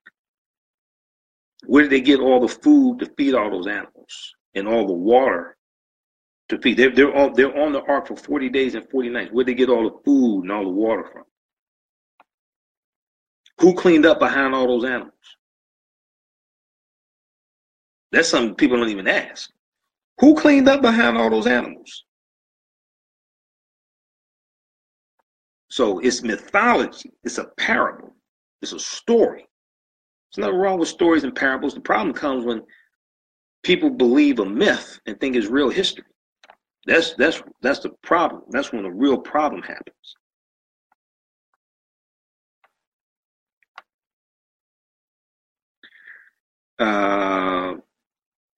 Derek said, "I'm asking blacks with the resources to carry this out with you, like in the millions followers.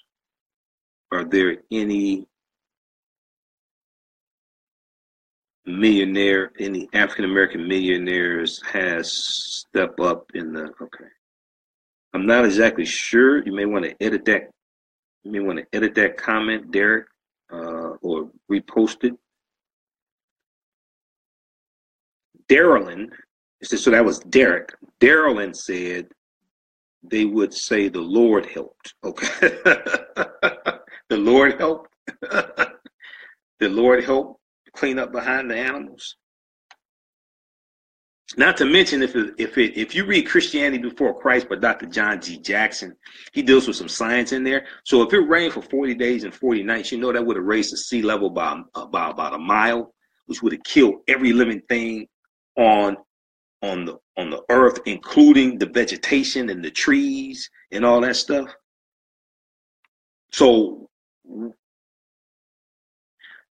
the herbivorous animals that were on the ark, the animals, the herbivorous animals, they eat herbs, they eat leaves, things like this. They don't eat meat. If the sea level raised 1 mile and killed every living thing on earth, what did they eat when they left the ark? Because they don't eat meat. They don't have the type of teeth for eating meat. They didn't eat. What did they eat?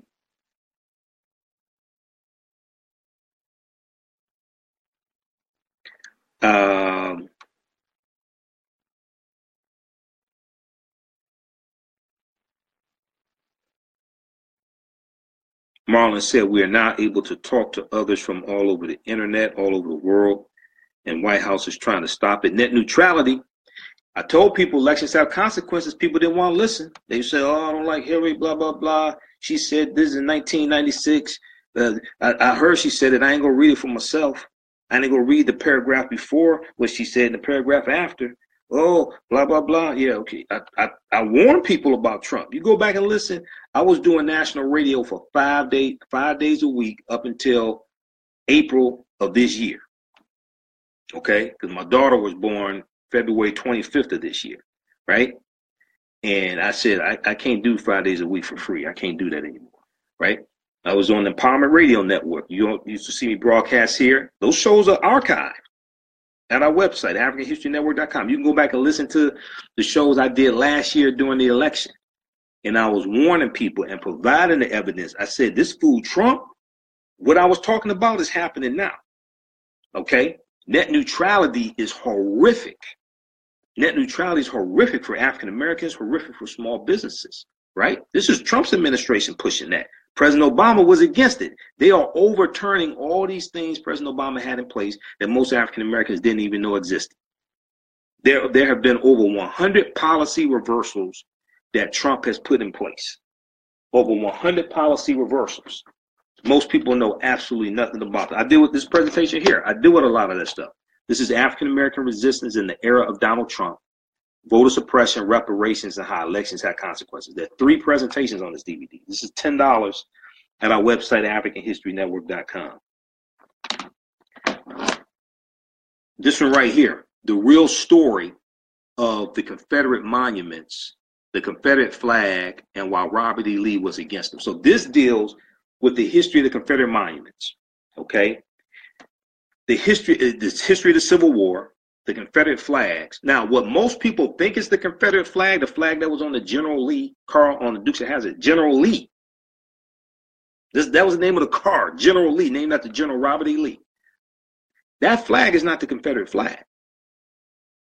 There were 3 flags that flew over the Confederate States of America from 1861 to 1865, because the Confederacy only lasted 4 years. 1861 to 1865. That flag was never one of those flags. That's the Confederate battle flag of Northern Virginia under General Robert E. Lee. And then you had some other smaller armies that had that flag. That's not the Confederate flag. But most white supremacists who are out there flying that flag don't know it. Most Southerners, most white Southerners who say this is my heritage and things like this, they think that's the Confederate flag. They don't understand history. That's what I break down here. And then we deal with the history of General Robert E. Lee, because General Robert E. Lee was against erecting Confederate monuments and using the Confederate flags after the Civil War was over with. Most of these white supremacists don't even know this because half of them can't read. They don't study history. So this one right here, Great African Women in History, the Mothers of Civilization, right? This is actually 4 hours. It's a 2 DVD set, 4-hour lecture I did, where I deal with some well-known and not so well-known African women in our history. Okay, some living, some are ancestors now. All right, Great African Women in History, the Mothers of Civilization. So I have about 35 of my lectures there. All at AfricanHistoryNetwork.com. And we have bundle packs also of them as well. website link here again. AfricanHistoryNetwork.com. Okay. Let me see what else I have here. So, we have the Hidden Colors documentaries, of course, all 4 of those, directed to Tariq Nasheed. We have these in the bundle pack also, of course. Elementary Genocide from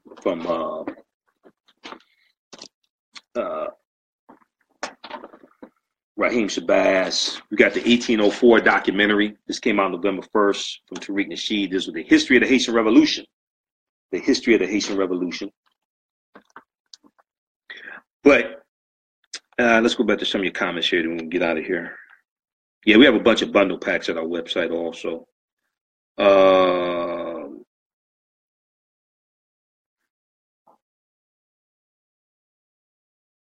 Jeremiah said, if you think some have a hard time accepting Willie Lynch wasn't real, try telling them Roots wasn't either. Well, Roots was a compilation. A lot of people misunderstand Roots. See, Roots,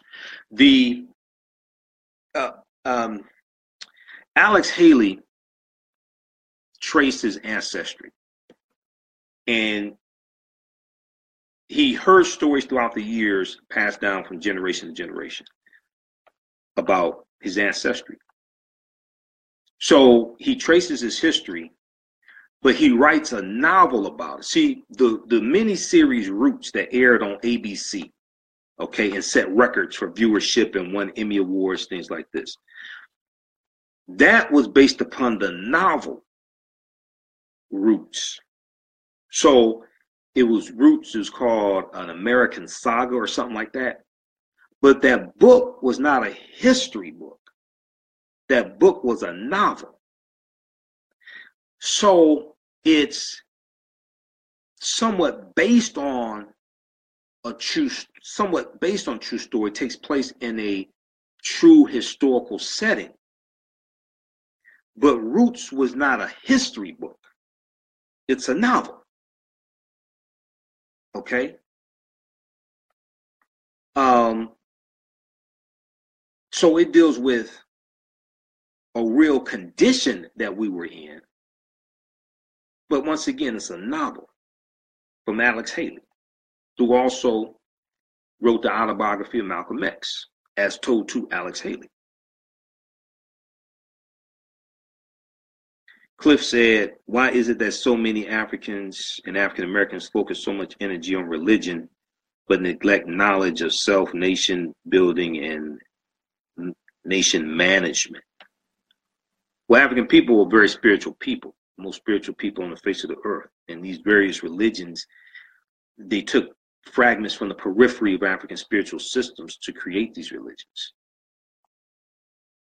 So you have, especially people from Africa, I mean, they're not just focused on religion. Now, some of them, I mean, white supremacy is a global system. So white supremacy exists on the continent of Africa also, maybe in some different form. I mean, you go to Ghana, you're going to see more pictures of a white Jesus in Ghana than you will here in the U.S. Then you will see in our communities.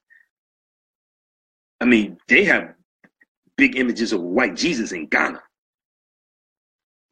But, you know, that's a former British colony.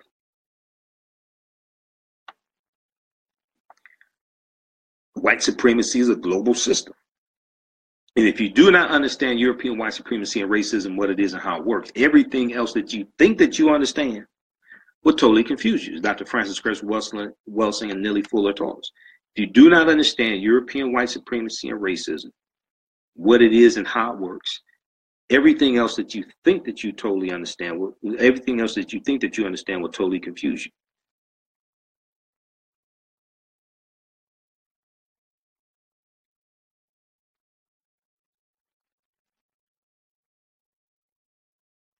All right, so I'm about to get out of here, and I'll post the information again. People ask about the online course, so it's all recorded. Ancient Kemet, the Moors, and the Ma'afa, understanding the transatlantic slave trade, what they didn't teach you in school. It's all recorded. You can watch it on demand. It's a it's like 14 hours, and then it's like 20 hours of bonus content. So we deal with thousands of years of history, deal with the African presence in this country, going back at least 51,700 years. We deal with a chronology of history. So when I spoke, when I was a guest lecturer in the Department of Africology at Eastern Michigan University, one of the things I talk to the students about is that you have to understand a chronology of history going back at least 50,000 years. Because African people have been in this land we call the United States of America at least 51,700 years. We didn't just come here August 20th, 1619, or in the 1520s when the Spanish brought us here, or in 1513 when Juan Garrido comes into Florida with Juan Ponce de Leon, the Spanish conquistador. We were here tens of thousands of years before that, before Native Americans come into existence, because the people who we call Native Americans are the offspring of an intermixing of Africans who were already here, like the Khoisan, who come from Southern Africa, have the oldest DNA on the planet, the short stature people, the Khoisan, ancestors to the Ainu and the Twa. So you have Africans who are here who intermix with Asians who come here around 3000 BC, and their offspring are who we call Native Americans. Their offspring are who we call Native American.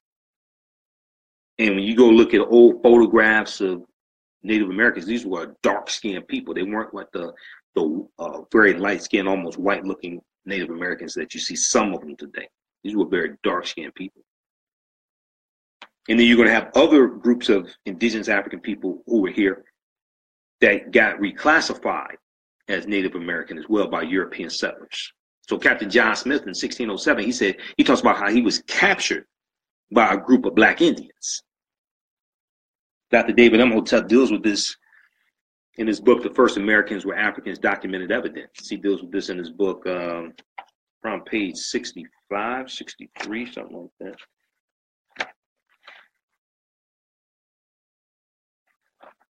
65, John Smith and Black Indians. In 1607, the Englishman Captain John Smith built the first permanent Caucasian settlement in North America in Jamestown, Virginia. While building the settlement, Smith made contact with the Powhatan tribe. The Powhatans were part of the Algonquian speakers, another group of African people, the Algonquin Indians, who were the largest group of Indians in Virginia as late as the time Captain John Smith arrived. There were more than 10,000 Algonquin in Virginia alone before the colonists arrived. Quote, Europeans called the Delaware Indians Redskins because of their reddish natural complexion and the vermilion makeup they were fond of and decorated their bodies, end quote. Therefore, they were unfortunately called Redskins and sometimes called Red Devils by the European settlers, also referring to their skin tone. In 1607, Captain John Smith described the chief of the Powhatans, writing, quote, Powhatan, more like a devil than a man, with some 200 more as black, B-L-A-C-K-E, as black as himself. When Captain John Smith described the chief indirectly, saying his braves were as black as he was, it is logical to assume that they too were black. When Captain John Smith described the Powhatans as devils and black, he was referring to skin tone. Now, Clyde Winters agrees, saying, quote, early Americans would certainly be able to tell the difference between paint and complexion. In any case, whether the Powhatans were black as that late date or not does not change the fact that the first Americans were Africans. These first Americans remained black complexion until 3000 BC, when the first Asians entered and began to mix blood with the Proto-American Africans. It's page 65 and 66 of The First Americans Were Africans, Documented Evidence by Dr. David Imhotep. This is one of the books we use in the online course that I teach, Ancient Kemet, the Moors, and the Ma'afa, Understanding the Transatlantic Slave Trade, what they didn't teach in school. That course is all on demand now. It's all on demand. You can watch it at your own pace. Okay, so we have to get out of here because I have to do my show in 12 hours, 9 p.m. to 11 p.m. Eastern Standard Time, the African History Network show. I just did this broadcast here. Didn't plan to be on nearly this long. All right. But so hopefully you all learned something, and we stop and throw that Willie Lynch letter in the garbage. So remember, at the African History Network, we focus on educating, empowering, and inspiring people of African descent throughout the diaspora and around the world. Because right now it's correct wrong behavior. What you do for yourself, what you do to yourself, and what you allow other people to do to you and get away with is based upon what you think about yourself. What you think about yourself is based upon what you have been taught about yourself. What you've been taught about yourself is based upon everything you've read, heard, and seen about yourself. Remember, people's history and culture teaches them how to deal with the problems of the past and the present and the future to meet the needs and solve the problems of their community. People's history and culture teaches them how to deal with the problems of the past in the present and the future to meet the needs of the community. Once again, I'll be in Atlanta, December 29th at the Shrine of the Black Madonna for screening, 6 p.m. screening of Black Friday Part 2, and I'll be on the panel for that. We'll get the flyers up at our website, AfricanHistoryNetwork.com. I'll be in Los Angeles at the Christ Unity Temple in Los Angeles Saturday, December 30th. That event's 3 p.m. to 7 p.m., the Kwanzaa celebration, and I'll be doing a lecture there New Year's Eve, December 31st. I think that's that may be 3 p.m. to 7 p.m. also, on African American resistance in the era of Donald Trump, voter suppression, reparations, and how elections have consequences. Okay. Remember, right now it's correct wrong behavior. It's not over till we win. We'll talk to you later. We'll be back on tonight, 9 p.m. Eastern Standard Time. Talk to you later. Peace. Imhotep. Thanks for tuning in. You can go back and watch this full broadcast and share this information with your friends also. Peace.